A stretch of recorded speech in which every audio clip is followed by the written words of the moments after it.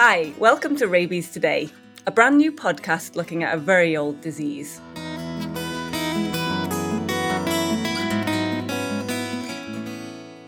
I'm Professor Katie Hampson, and today we're going to be looking at why so many cases of rabies never make it into the official record books nationally or globally. We'll be asking what that means for countries trying to combat the disease and what that means for people at risk. Rabies Today is produced by United Against Rabies and supported by Dogs Trust Worldwide.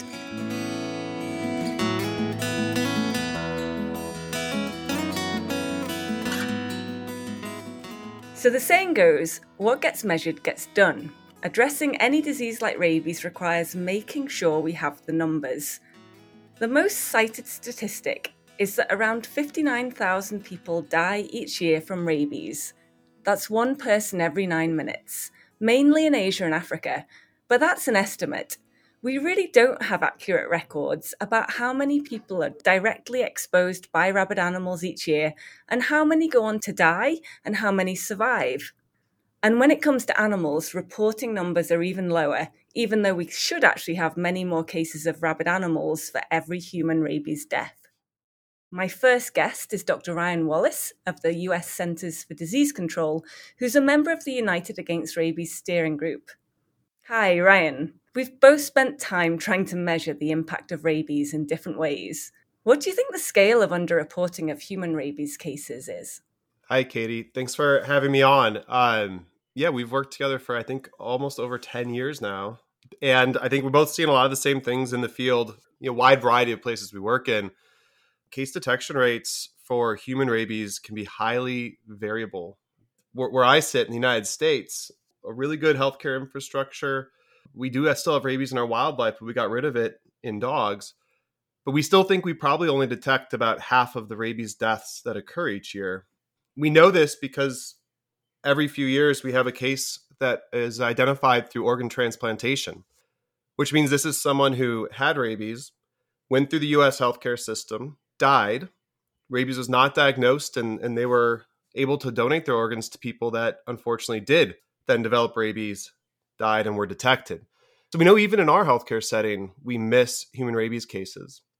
If we move into some other places we've worked, India did an awesome survey around 2007, interviewed about 10 million people to try to find out how many human rabies deaths were going undetected. And they found over 250, which sort of confirmed the 20,000 death estimate for that country. But globally, as you said, we've been saying 59,000 deaths for quite a while, since I think 2015. And if you look at what's actually reported to the World Health Organization, it's usually around 1,000 deaths a year, which would mean our case detection rate's probably looking more like 1% to 2%. So it's quite low. But what about animal rabies cases, especially dogs, because these are the species that are most responsible for causing these human rabies cases?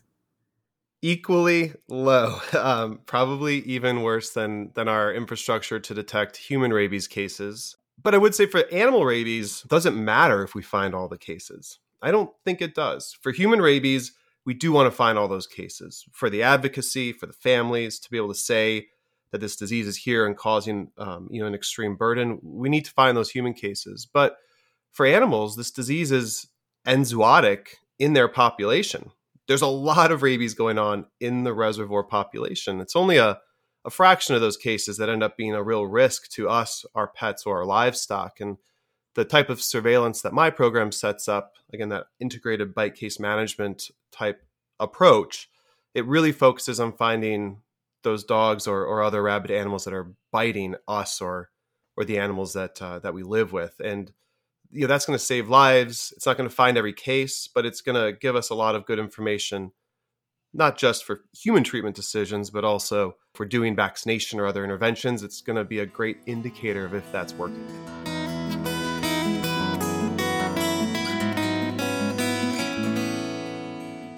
There are many reasons for this lack of data, starting with the fact that rabies is one of 20 diseases identified by the World Health Organization as predominantly affecting the most impoverished communities around the world. They're known as NTDs, neglected tropical diseases. And these NTDs, they're neglected in every sense. They predominantly affect neglected populations, they're neglected by political establishments, which means they're neglected when it comes to funds, research, and access to medicines. They're also neglected when it comes to collecting data, which is what I'd like to talk to you about today. United Against Rabies has also been making a point of collecting and sharing news stories from around the world using the hashtag #ReportRabies. So do keep an eye out for that and share any stories if you have them.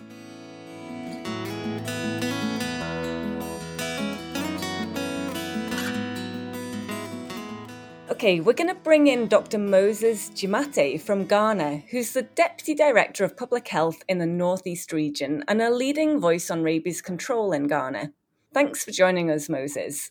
Looking at the WHO Global Health Observatory, most countries don't send data on rabies, and Ghana is no exception. So, is there any data on rabies in Ghana? Yes, there is some data, but neglect means that all the efforts that go into generating the highest quality of data for decision making are not made. So then we have problem with the quality of the data that is submitted. So we have a web platform into which data is submitted, but I have been working in rabies since 2015 and I've been following closely the data that is submitted. And I can tell that we need to do some work on it if we can use it for decision making. For instance, recently I did some analysis of data and I realized that there was huge disparity between the data in there and what the regions have reported as cases of rabies outbreaks.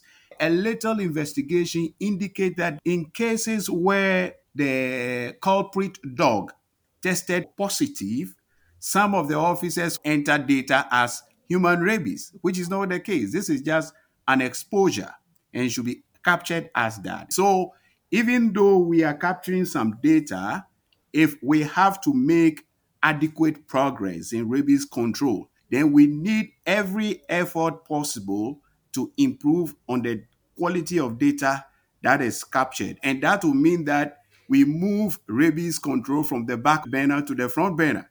Because again, as you said, maybe rabies is the neglected of the neglected. Because for Ghana, for instance, leishmaniasis, there's a national program. Bilharzia, there's a national program, not a program for rabies. So we know why we have these challenges. Do you think there are specific factors in Ghana that make it more difficult to confirm rabies cases? Yes, there are various factors. The first is that as a nation, we don't have enough pathologists. There are just a few. You find them in a teaching hospital and then a few in some of the regional hospitals. So, where I work, for instance, in the Northeast region, we don't have pathologists. So, if you have a suspected case of human rabies, what it means is that you have to call in pathologists from other places to undertake the autopsy. The second thing is that many family members do not agree to autopsy on the bodies of their dead relatives. So before even some of the suspected cases come to our attention, the bodies have already been buried. And then the absence of a program that ensures that all data we need to collect to ensure that we are able to monitor efforts at elimination is also a contributing factor. So, what I think is that if we have a program, then whatever little resources we have, we will put to the best of use in order to get these things done a bit better and then put in other efforts to lift up the game. Yeah. Yeah. So, when it comes to animal rabies cases, do you have a similar kinds of problems? Do many animal samples get sent to the laboratory? This is an interesting question because I work in rabies because of personal interest. And my observation so far is that since last year, October, till February or March this year, we've been able to confirm 4 cases of dog rabies. Now, in all these cases, the push came from the human health side. So, for instance, as we speak now, we have the head of a suspected rabid animal in a fridge in the human health system, waiting for our colleague vest to forward to the laboratory. What it means is that in places where you don't have people who are interested, the push is not enough to ensure that when somebody reports a dog bite, we move in ourselves as human health people. We engage our colleagues in the animal health. In several instances, we even retrieve the specimen for the laboratory. Now, in some data we are collecting, this is the observation we have made, that if there is a dog bite and you are told that the community members have killed the suspected rabid dog, then your suspicion that the dog is rabid must be high. It means that they themselves have realized that the animal is not behaving as usual. Thanks so much, Moses. I think that gives us such a great overview of the challenges of trying to work in a One Health way, bringing the veterinary sector and the human health sector together, and how challenging it is, especially when there just aren't resources going into a rabies program. So let's go to India now. Dr. Ashwath Narayana from Kim's Hospital in Bangalore is also the president of the Association for the Prevention and Control of Rabies in India.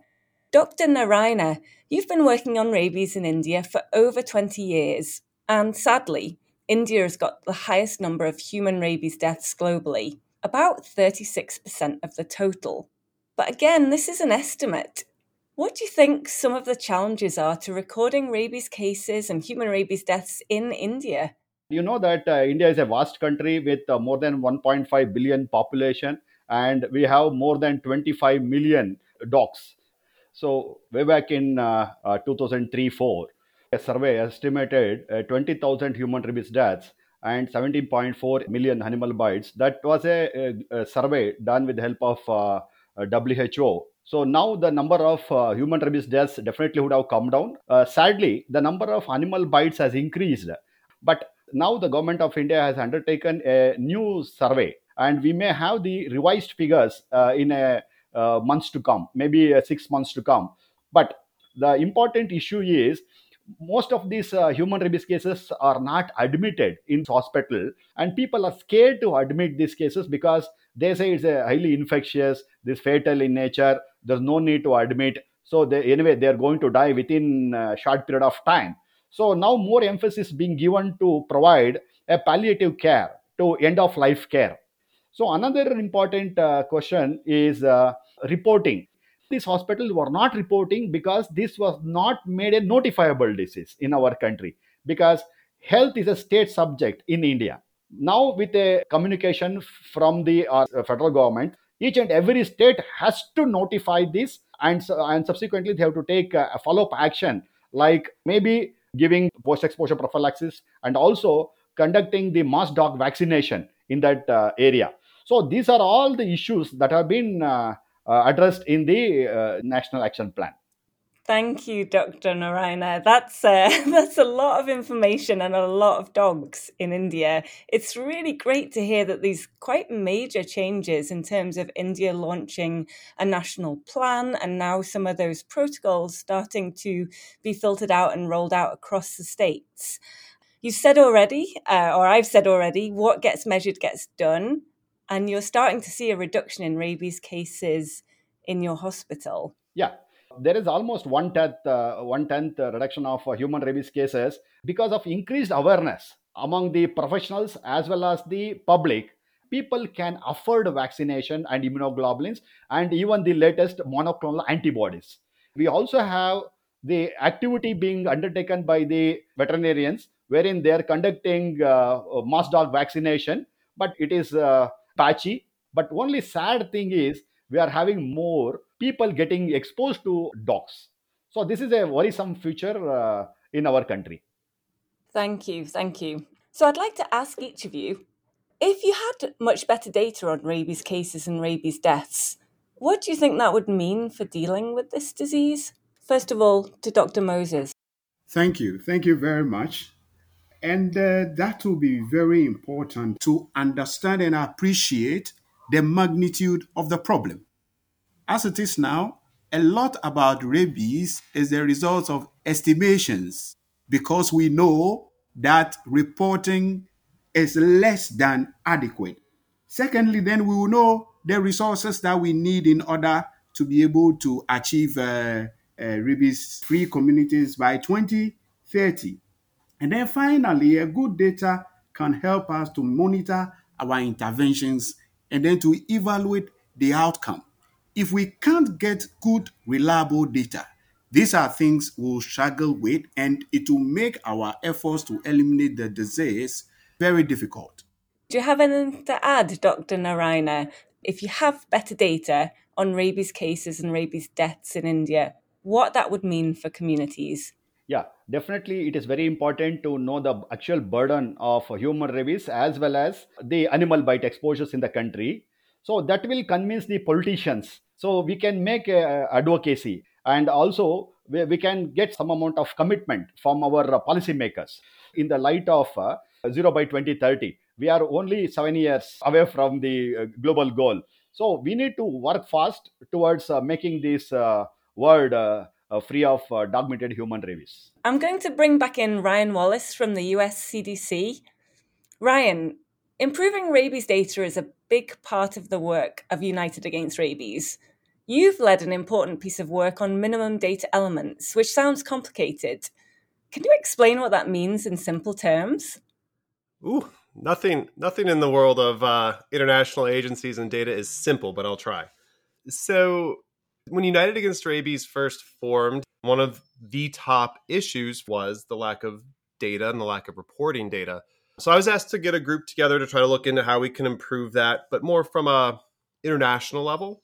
Obviously we've heard from your other guests that a lot of the challenges lie down in the communities. But data does exist, and even if it's not perfect data, it certainly is helpful, as we've heard from the guests. So we convened a group of experts on rabies surveillance from 10 different countries, all with different levels of experience. And we decided to do a landscape analysis of the guidelines that existed for how to report rabies cases to your country, and then how those countries should report those cases to our international groups, primarily World Health Organization and the World Organization for Animal Health. And what we realized is that there are quite a few documents out there right now over the last about 10 years that all talk about different case definitions, different priorities for surveillance activities. And it was, even amongst us experts, quite confusing. So we decided it would be best if we condensed the best and most relevant and most recent documents into one kind of Cliff Notes version for people in the field at the national level and even at the international level to refer to, mainly to make their job easier, but also to try to provide some alignment and clarity for all of us. And so what we've largely done is created a document that you can go into, and you can see the standard case definitions. You can see the standard variables that our international agencies think are very important to collect, both for informing your management decisions as well as advocacy, as we've heard is so important here today. It has some suggested tables for how a national program might track this data, and those tables reflect how WHO and WOA would like to see the data when it's reported into their two systems, the Global Health Observatory and WAHIS. So it's really meant to make everyone's jobs and lives easier. We know it's not going to improve data collection at the field level. That takes investment in infrastructure. But for the data that is collected, it's so important to get that appropriately documented and moving through the appropriate systems into our databases and allow everyone to advocate more strongly. Thanks, Ryan. And you can find guidance on minimum data elements on the website, unitedagainstrabies.org. We'll also post a link on Twitter and other social media platforms. Do follow us by searching for United Against Rabies.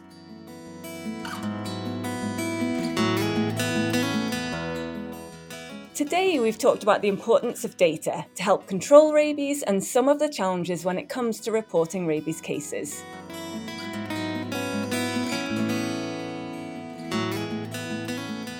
Thanks so much to my guests, Ryan Wallace from the CDC, Dr. Moses Jumate from Ghana, and Dr. Ashwath Narayana from India. I'm Katie Hampson. I hope you've enjoyed this episode of Rabies Today. I'll be back in about a month's time when our focus will be all about dogs and rabies. Bye for now.